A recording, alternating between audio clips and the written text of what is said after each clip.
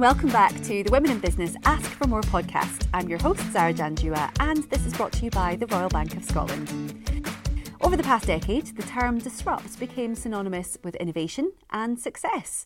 From IT, social media and the digital world to manufacturing, medicine and transport, disruptive innovation is on the rise. 3D printing, for example, is already having a massive impact on the manufacturing industry, while the cryptocurrency revolution is well underway with the use of PayPal, Bitcoin and contactless payments. Space travel is perhaps the final frontier of disruptive innovation. And it's already happening. Whether it's Elon Musk's trips to Mars or Richard Branson's asteroid mining, the galactic marketplace is open for business. On this week's episode, I'm speaking to some dangerous women in tech, Vicky Brock and Sarah Stenhouse. We focus on the technology industry and discuss some of the biggest disruptors of the last 5 years. Later, we look at 5 key disruptors before revealing how you can shake up your industry. First today, Vicky Brock is a self-confessed geek. She's an entrepreneur and data pioneer and was named Scotland's Most Inspiring Business Person of the Year in 2017. She won Innovator of the Year in 2014 and her previous company was named Top Technology Startup in Europe by the European Commission. She's now an entrepreneur agony aunt with her own podcast and blog, and she also has a few new ventures, I hear. I have indeed, yes. I'm doing 2 at once, although full-time CEOing and executing Vistalworks, which is my new consumer protection software company. Oh, so what does that do? So we're protecting online shoppers from the harm from fake, smuggled, banned, withdrawn products, which seem to be popping up all over the online marketplaces and social networks right now. And people are really exposed to dangerous chemicals and rip-off products without realising what they're buying. So we're trying to warn and protect them for that and protect their money. And would that be working with online shopping companies, or would they use the services, or would it be consumers individually? It's aimed at consumers, but it would always be free to consumers. Mm-hmm. So we would see our paying markets as being, yes, the marketplaces themselves trying to do the right thing for their customers, the banks and payment providers trying to reduce the amount of fraudulent transactions, and then enforcement agencies like the police and trading standards who have a regulatory responsibility to keep shoppers safe. Well, I for one love this because a couple of weeks ago I did buy a knockoff perfume by accident online, so this could save me in future. Oh yeah, and it could save all the, you don't even want to know the gross things in that knockoff perfume, so I hope it didn't go too close to your skin. I kind of do now, to be perfectly honest. Well, another self-confessed geek, Sarah set up Oodles in 2015 as a Scottish alternative to iStock and Shutterstock.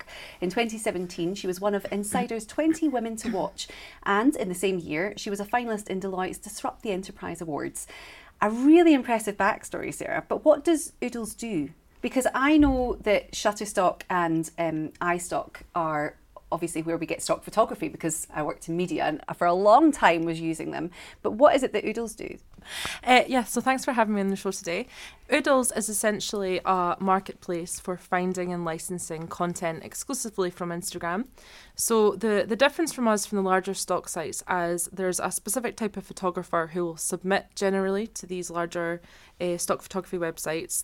They're normally seasoned photographers. They know a type of aesthetic and a kind of generalist overview of images so that they can be downloaded multiple times. And when that happens, you lose authenticity, you lose localization, and it just becomes like a just melting pot of images and videos that can be downloaded and used everywhere. So what we're trying to do is give access to social media content, in particular Instagram, and I'm going to assume most of us use Instagram. There's 80 million images uploaded every single day. We're doing a bit of an analysis on our database at the moment, and the majority of our content seems to be coming from Asia-Specific regions, which is amazing because there's an actual lack of that being represented on stock photography websites. And then the byproduct of using something that's more authentic is that you are then able to put that in your campaigns, and it relates more to your consumers, which then relates in a higher conversion rate of your marketing efforts. I absolutely love this because quite often if you do Google, it's quite funny Googling certain things and looking at stock photography, particularly women eating salads, because they all find them really hilarious. And it's not real. It's a really sad day when you have to get salad. Delighted women doing online shopping at their computers, like with this look of ecstasy on their face by their laptop. Yeah, is that what you Googled to find the image? This seems to be the images available. Oh yeah, there's loads. But I mean, I think we are as a society moving towards a more realistic view of the world, and we don't want to see that ideal. We want to see ourselves, don't we? So it just makes sense. But certainly, you are a disruptor in this industry, and you came in and did something. You solved this problem, which many people had been annoyed about for a long time. Many people have been looking for a solution for, and here you are. You've created Oodles. But you said that it started when you were in university. That's kind of where this initially came from, and actually you were going through something at the time. Yeah, so I think it planted the seeds, the idea, when I was in university, where there's a lot of pressures when you're studying. I am not the most academic person in the world. I did manage to finish my degree. I don't know how, but I did. And at that point in my life, I kind of started to experience mental health struggles, anxiety, that sort of common thing that a student will experience. And from that, I started to take more of an interest in marketing and communications, and then I ended up going back to uni again after the first stint, and I got my master's in marketing. And then I moved into an advertising agency where I was tasked with finding images for a Father's Day campaign, and all the models were beautiful, like beautiful people, bright white teeth, blonde hair, and as much as I would love to have my family look like that, they don't look like that, and I love them for their flaws, and when I see those flaws, I can see them in my own life, and the only way you can find that unique content is from Instagram or other social networks, because that's people are just sharing their daily lives. There's not the commercial point of view in the back of their head when they're taking a photograph. It's looking just at, is this a nice moment I want to share with my family and my friends?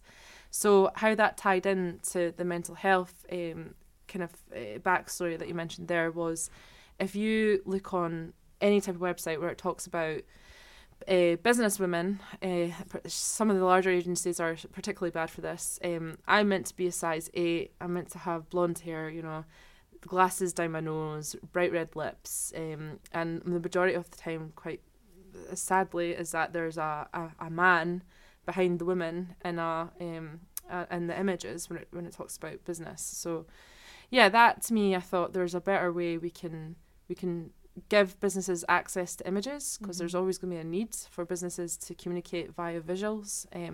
So that really fed into. I mean, it is really damaging though, seeing these images constantly being reinforced. And I mean, what you said there, having a man in the background, as if we can't be alone, we can't stand alone in business. I mean, Vicky, you also experienced something yourself, didn't you, a few years back? Well, so Vistalworks is now my 5th startup.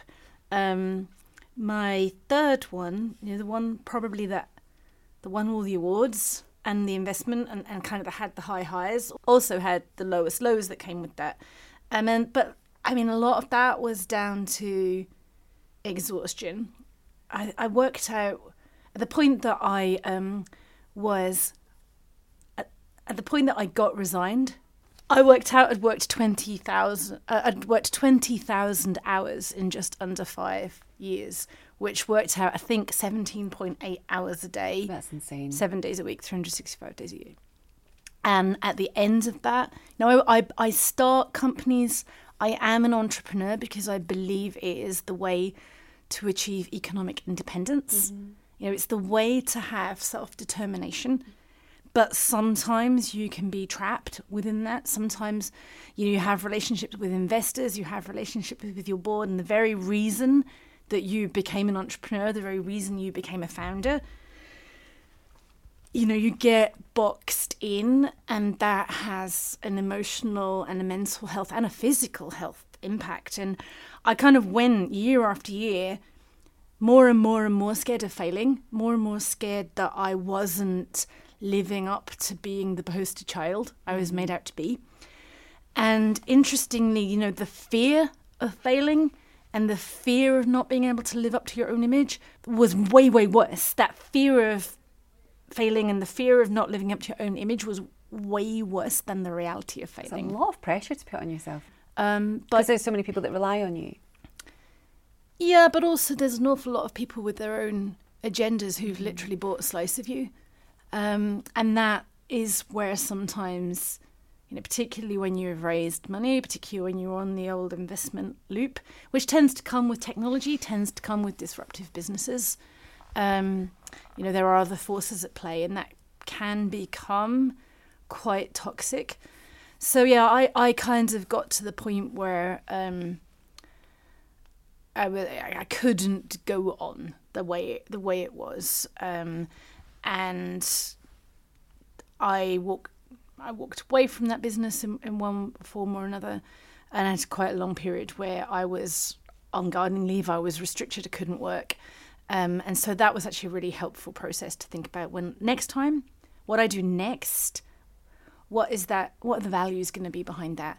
What do I want that type of company to be? How do I want to fund that? What will I work on? What won't I work on? Who do I want around me? And you were forced to take that time to take stock and to Yeah, I consider mean, what I you had wanted. restrictive agreements that meant I couldn't do what I knew how to do for a best part of a year. I had to sort of sit there and wait before I could start my next one. But now you are an agony aunt. And actually, one thing we discovered That wasn't recently... in my legal agreement, you see. I could actually do that. Being an entrepreneur is difficult, and bless my friends, like they're all very much behind me and backing me and my family, but there's a lot of times that there's just not the understanding of the pressures and the commitments and the exhaustion, and sometimes you do just need to phone somebody that gets it and just listen, and I think that's, anyone who's listening to this who is in a similar situation to Vicky and I will have done the same thing. They maybe not want to admit it, but 90% of people have probably done it And it's important that you do. I mean, I think what the difference between that period where actually it was psychologically and physically too much was I did not have time in my life, even for my friends. I did not have anybody to talk to. Or I did not allow myself to have anybody to talk to. I was literally working every moment I was awake, and there wasn't any space left to talk to anybody else. And I think that's probably why then I ended up doing, I did the Agony Aunt thing as a podcast and as a blog whilst I couldn't actually do any of the things I knew how to do. By the way, amazing. One of the talks that you did with Mark Logan, I just sat and watched that on repeat. It really helped. But you are amazing, and I think that that's one thing that makes you who you are, is that you are finding ways around your situation, and actually that's probably what makes you so good at being a businesswoman, and especially being in the technology industry where there's so much change and you're having to adapt constantly. Yeah. One of the things I read recently, and I wanted to put this to you both and get your reaction, was that Scotland's tech sector is growing, and when it comes to gender inclusion, it leads the UK with women making up to 20% of the workforce. Vicky, do you think that's why the sector is thriving? 20% is rubbish. I mean, it's completely insanely embarrassing. I mean, what the hell? It wasn't that bad when, I was at school.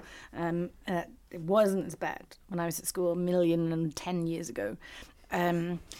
But look, I mean, I think you put the nail on the head there where you say we find ways around things. I mean, honestly, it's not that I break the rules. I'm just completely oblivious to them.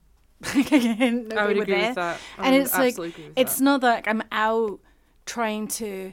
I am now trying to change stuff, but I am trying to prove a point and change stuff now. But at this time, I wasn't even aware of the restrictions. You don't think that there should be much weight given to the difference in gender equality in the industry, do you? Or you've certainly not experienced it? Yeah, I just think, if you're going to have, for example, a competition, I wouldn't be inclined to go for a competition that was just women only if there was a male category type thing as well. I'd like both the sexes to come in and compete, because why my business is not any less than what a man's business is, and I don't see it like that. I just look at somebody else's business. I don't look at the founder's gender. I don't really... No, you don't, but I've been in the room when you've pitched and I've seen it from the other side. Yeah, and I think now a thing's been highlighted to me, I've just been completely oblivious to it, and I don't know if that's maybe just grown up with different...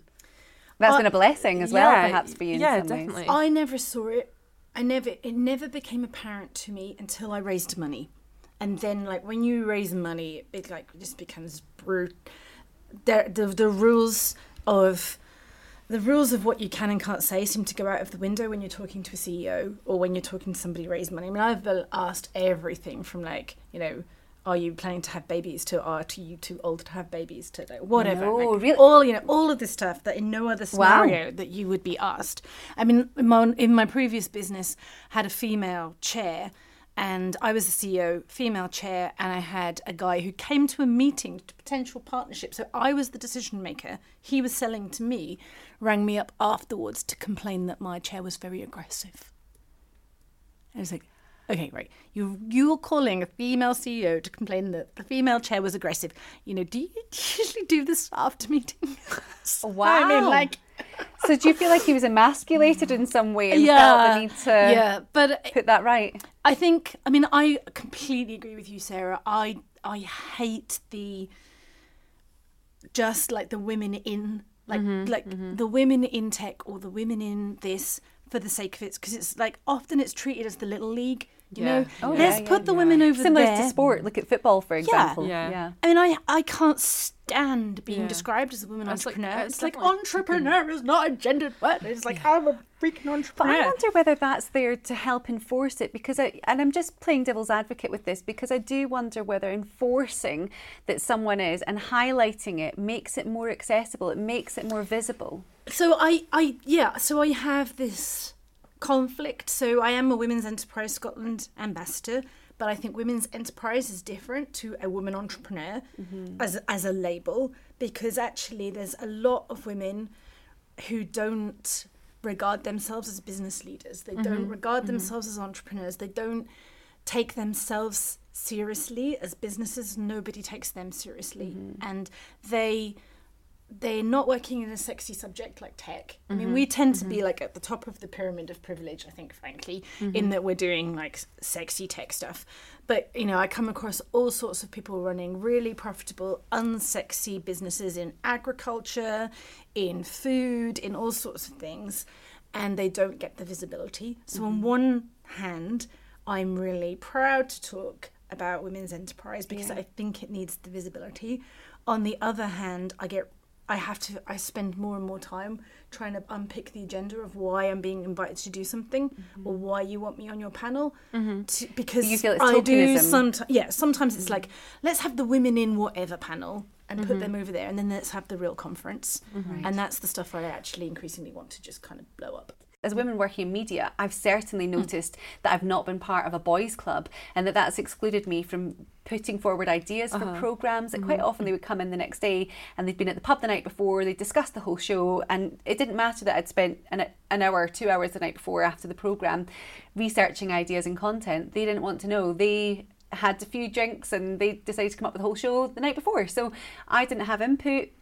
I found it really hard getting through to that. And I think maybe over my life, especially being, you know, in front of the camera, based on how I look, the things I wear, even to some extent what I say is judged more. And, you know, Vicky, you touched earlier on investment, really, and that is one of the biggest areas of business where we do see the differences. Less than 1% of VC funding goes to all-female teams. It's just incredible. And there's been a lot of statistically robust quantitative research done where they've put out the same pitch deck and the same proposals and the same financials out, and they've put a male or a female name on it, or indeed, a female minority ethnic name on it, which is even more disastrous. And they've done a lot of research when a woman is pitching, what questions does she get asked versus what questions a man gets asked. And it's amazing, isn't it? Yeah, so women get asked preventative questions, which are all about like all the ways they're going to mess it up. So, you know, all things about risk, you know, well, but when are you going to run out of money? Or like, actually, how are you going to make this profitable? And you know, are you sure you're not being excessive with the number of people you're planning to hire? I got that one last week. And then men are asked, like, how big can this be? You know, are you thinking big enough? Are you raising enough money? Like, you know, how are you going to scale this? How are you going to grow? How are you going to take over the world? I'm still being asked But given your this. success and where you are and who you are, I mean, honestly, when I began researching you, there's so much noise about you online. It is insane. Well, you honestly, you've got so much get credibility. To the point that you ask, what do I have to do? And the answer is, you know what? That's the wrong question.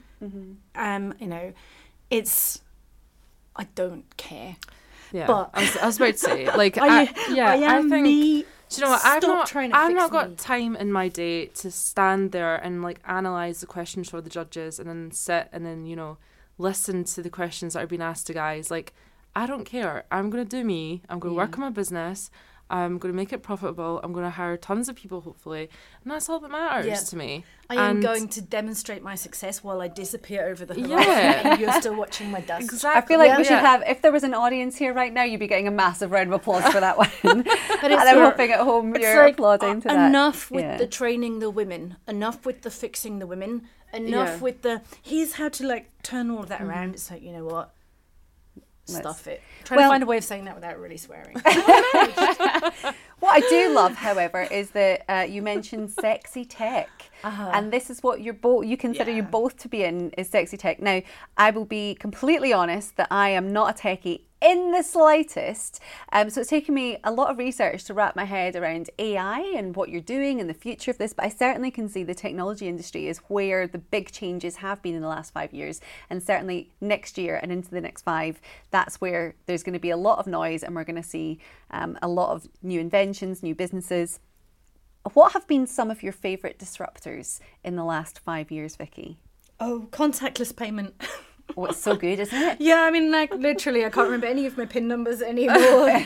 And I think I tap my card onto my front door, probably. And, like, for me, contactless payment has been totally wonderful. And now, I'm spending quite a lot of time, I'm sure we'll come back to this, in Estonia. And I kind of literally love the fact that I can travel around Europe now. I never have any currency. I never have any money, and I just. And so, how would you describe a disruptor? I suppose I would.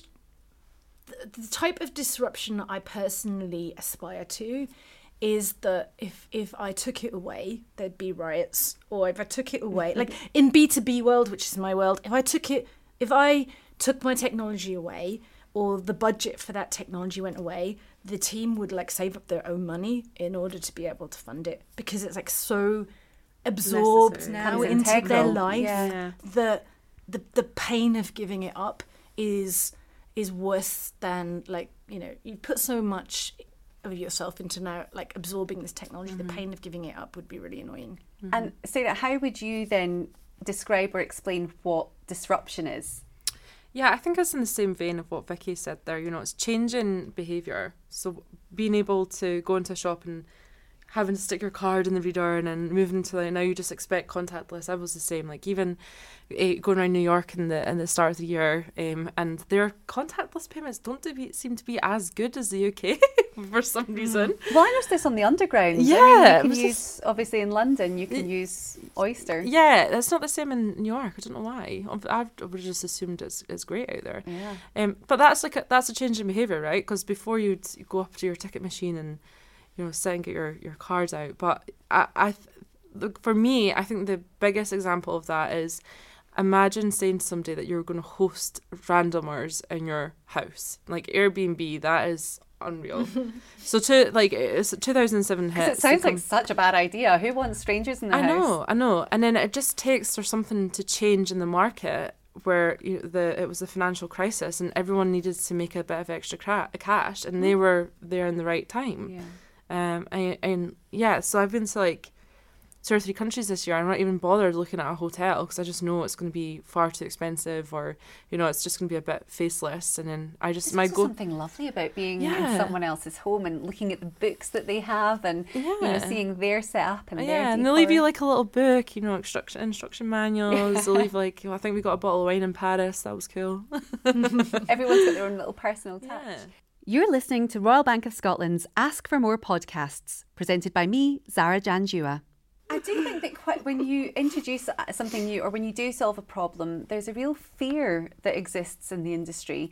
And it's that sort of fear of change, which is why I described you as I was going to say difficult women, definitely not I'll take that. Dangerous and difficult. Yeah, same. I will might be have that. on a t-shirt. Let's go. Dangerous, difficult, and a bit grubby. I think you are dangerous women, and it's for that reason. Everyone in your industry will definitely consider you dangerous. And you look at it across various industries. I'll liken it with television. There was, before everything was digitized, producers used to love having their program on a reel, and they used to have a physical copy of it and had their name on it. And there was real resistance to that change when the industry started to develop, because they loved just having that. It was an emotional attachment. And when you look at the benefits that exist with digitizing footage, it just seems pointless to ever entertain that. But ultimately, there are these sort of emotional connections as well that we have. But that's a known thing, that changing the behaviour is the hardest thing to do. And so when I'm thinking about what my next big idea is going to be, I actually go through that process to figure out who cares and who cares enough. Who cares enough to pay? Who cares enough that even if I can only make the problem 10, 15% less rubbish, they still care enough that slight improvement is going to improve your life so much that you would invest your time, energy and emotion in changing behaviour, because it's the hardest thing to do. And 99% of my ideas are never going to achieve that, and so they get scrapped. You see it with apps quite a lot, don't you? Where you might be using an app, let's say, to track your fitness or your calorie intake, or if you're trying to do a diet, if you're doing keto. There's ways of tracking on apps, and there's always just something that doesn't work. And the second there's a new app that fixes that problem, everyone migrates, and we've got no loyalty on apps whatsoever. Yeah, but the best ones are hitting something they're hitting a pain that a certain group have, and they're hitting the sweet spot right in the middle of it and fixing that little thing. So when I gave up drinking about 18 months ago, and I used an app for that, and there was a couple of things in it that really, I only paid like £4 for it, but still, I never pay for apps, so £4 was an awful lot of money. But it was my intention that I kept with it, and it was because it was telling me how much money I hadn't spent. And it was telling me why it was okay that I was feeling as rubbish as I was. Also, it's like what people do when they're stopping smoking as well. Yeah, I'm laughing because I also paid 90p for an app to try and stop drinking as well. There's a theme here, and I never pay for apps. This is the wrong time of year to be having these discussions, really. But well done, because it's a big thing. And talking about changing behaviour, that's a big thing to change. So congratulations, Vicky. Well done. Well done. Do you look at the threats that exist in your industry? How often are you doing that sort of SWOT analysis where you're looking at what exists in your industry, and I think if are you scared of it? Startup founder is saying that they've got time to look at what's going on at other companies, then you need to you drive yourself insane. You need to just stay in your own lane and focus on your core offering. Don't try and add bells and whistles. I've done it, and you end up doing it terribly. I'm laughing as you say this because we were literally dragging you off your laptop to bring you in to do this. I do it at the beginning, right? So I look at a pre-startup phase. So the beginning, I do all the existential analysis is before I start. So with VistaWorks, me and my two co-founders, we spent 4 months doing all the research, all the validation. Pretty much full time, we worked for 4 months with some stakeholders to see if there was a business there. And then we started the company. We registered the company at the end of that 4-month process. And then we went very, very quickly. By that time, I knew what the competitive landscape looked like. I understood the customer deeply.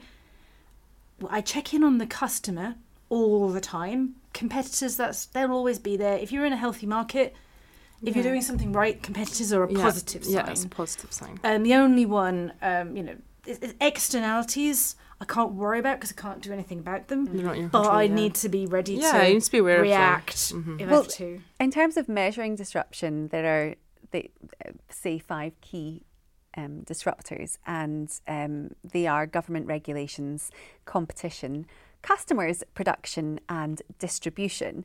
But from what you've just said, it's only really then the government regulations that are the ones that concern you, Vicky.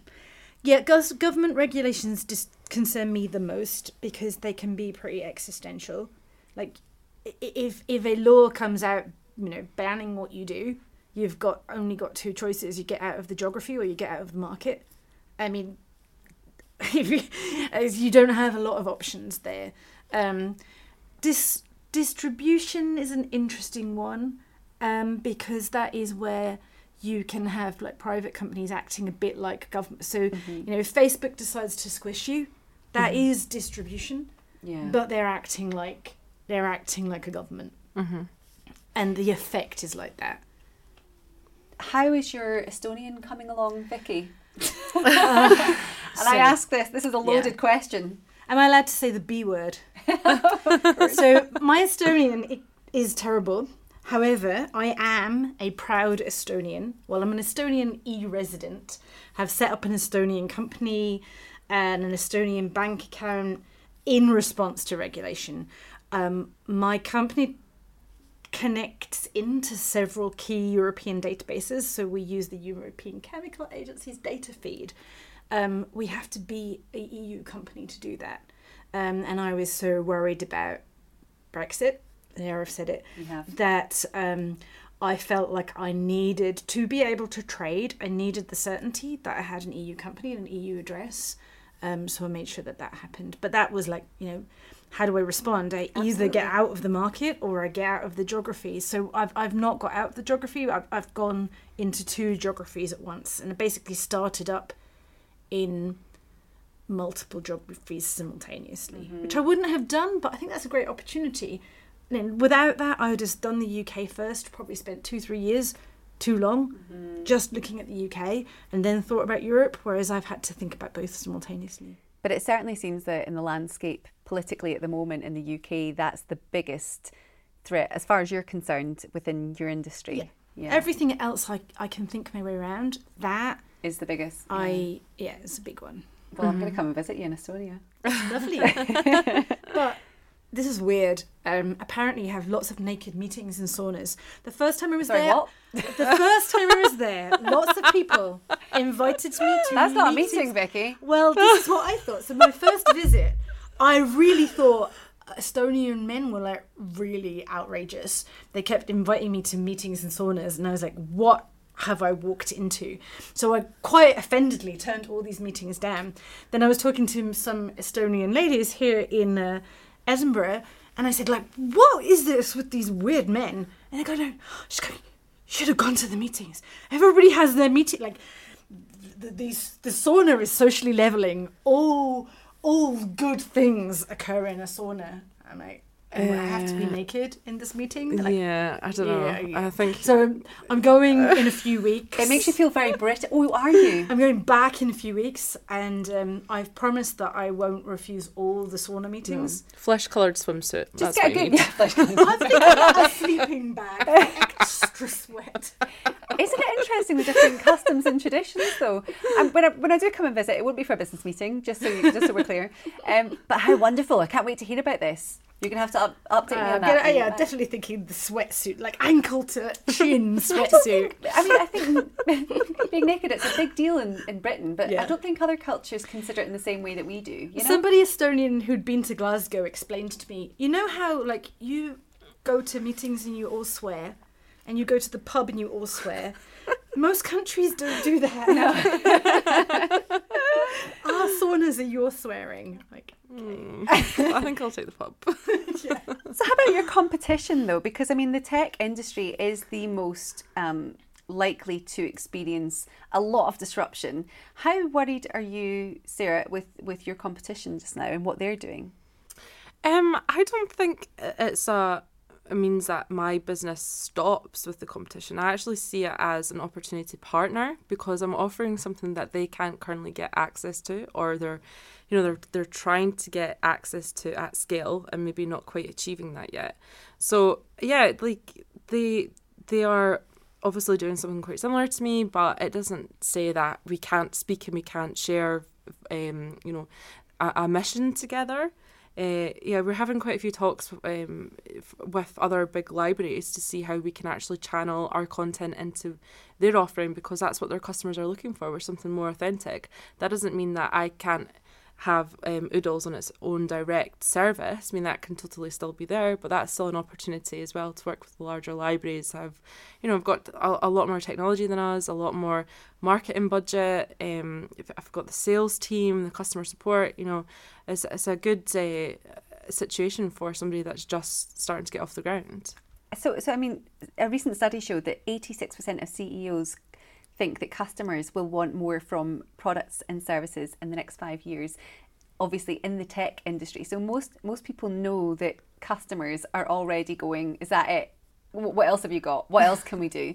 And I feel like that's where the innovation comes in. Is that something that you are looking at as well? Because it kind of the customers feel like the most important aspect of this, don't they? Well, they are, but for a lot of tech companies, they are an afterthought. And actually, a lot of the way that the investment structure works in tech is that you kind of raise, and at some point you'll make some money and figure out what your business model is and where the customer fits in and all this. And so actually, although you kind of think the customer should be at the center of this, it's not the normal model. I mean, I think it's something that absolutely drives us, and it's where you can be significantly less funded and scrappier and non-Silicon Valley and still win. I mean, I love competition as long as I win.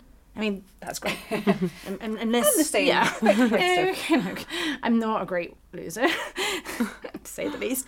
But we'll play Scrabble then. But yeah, no, I'm really bad at that. It's because I think that good words should have an extra bonus. I really get annoyed when people win with a rubbish word. It's just wrong. How do you quantify a good word? Is there an AI model for this? There should be. Actually, I could probably write that, because I've probably got a model that would do that. Yeah, so if you have the customer at the heart of everything you're doing and you're obsessed with them instead of all the other stuff around you, you've got a chance of winning on the right measures, regardless of what everybody else does and regardless of the funding position. Now, when it comes to production, how likely is it that the technology that both your companies use to produce the products will change in the next 5 years?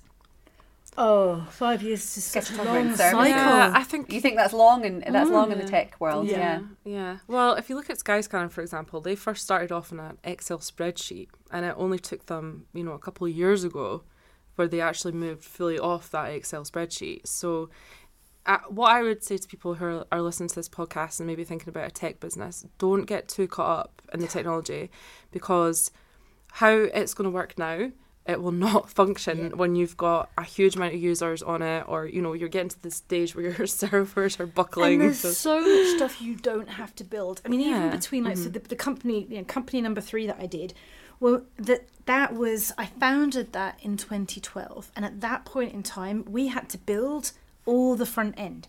So we had to build dashboards, and we had to have programmers whose job it was to make graphs look nice. Now I don't have anybody that does that. We just plug it into we plug it into pre-existing tools, many of which are free, and that whole aspect of it is something that I do not have to build. I think this ties into the competition question you asked as well. Like, we are really much in an API economy, where everybody wants to have a tool that works with another tool. So like our whole sales funnel is automated right now. So we have our CRM working with our email campaign. And so are you now designing to collaborate with that in mind? Yeah, we have a work-based messenger system called Slack. And it's just so great to cut through your emails with notifications, that's something. You've had a new user sign up, or you've had a new sale, and it's not been lost in your emails, because that's just crazy in my email box. So I don't even want to think about it. It gives me the fear. Yeah. Sometimes looking at my inbox, when there's any more than, say, 20 messages that I've not read, I start to panic. I mean, what it means is that the cost of entry and the speed of entry comes down and down and down. In some ways, it's much cheaper, easier, and efficient to disrupt than it ever was, because a lot of the tool set is there. But then the flip side of that is it actually means that standing out amongst that, having a problem that's actually worth solving, solving it for somebody who cares, becomes harder because there's so much noise. And I'm particularly kind of feel that I hate the idea of doing another one of something that's already 20 of. Mm-hmm. That would be a cheap, easy, efficient start to do, and you probably would get a business out of that. But that for me is not disruption. But the tool set is there. That means I think anybody, regardless of whether you're technical or from a technical background or not, regardless really of whether you describe yourself as technical or not, could build a disruptive technology company. So I would like to know what both of you think will happen in the future. This is a bit Mystic Meg now, but really it's just so that whatever you say I can go and invest in and make some money on. But if you were to make even a future projection for like next year or the year after, in a very short term, what things do you think are really going to take off, or what would you like to see coming into the industries? I would like to see something come into industry that would make getting access to the right people for your startup. I think that's been the biggest challenge for me, has definitely been the human element of it. And especially now we don't quite know what's going to happen with the looming breakup. I won't say the word. The apocalypse. You don't even want to say it, do you? The political apocalypse.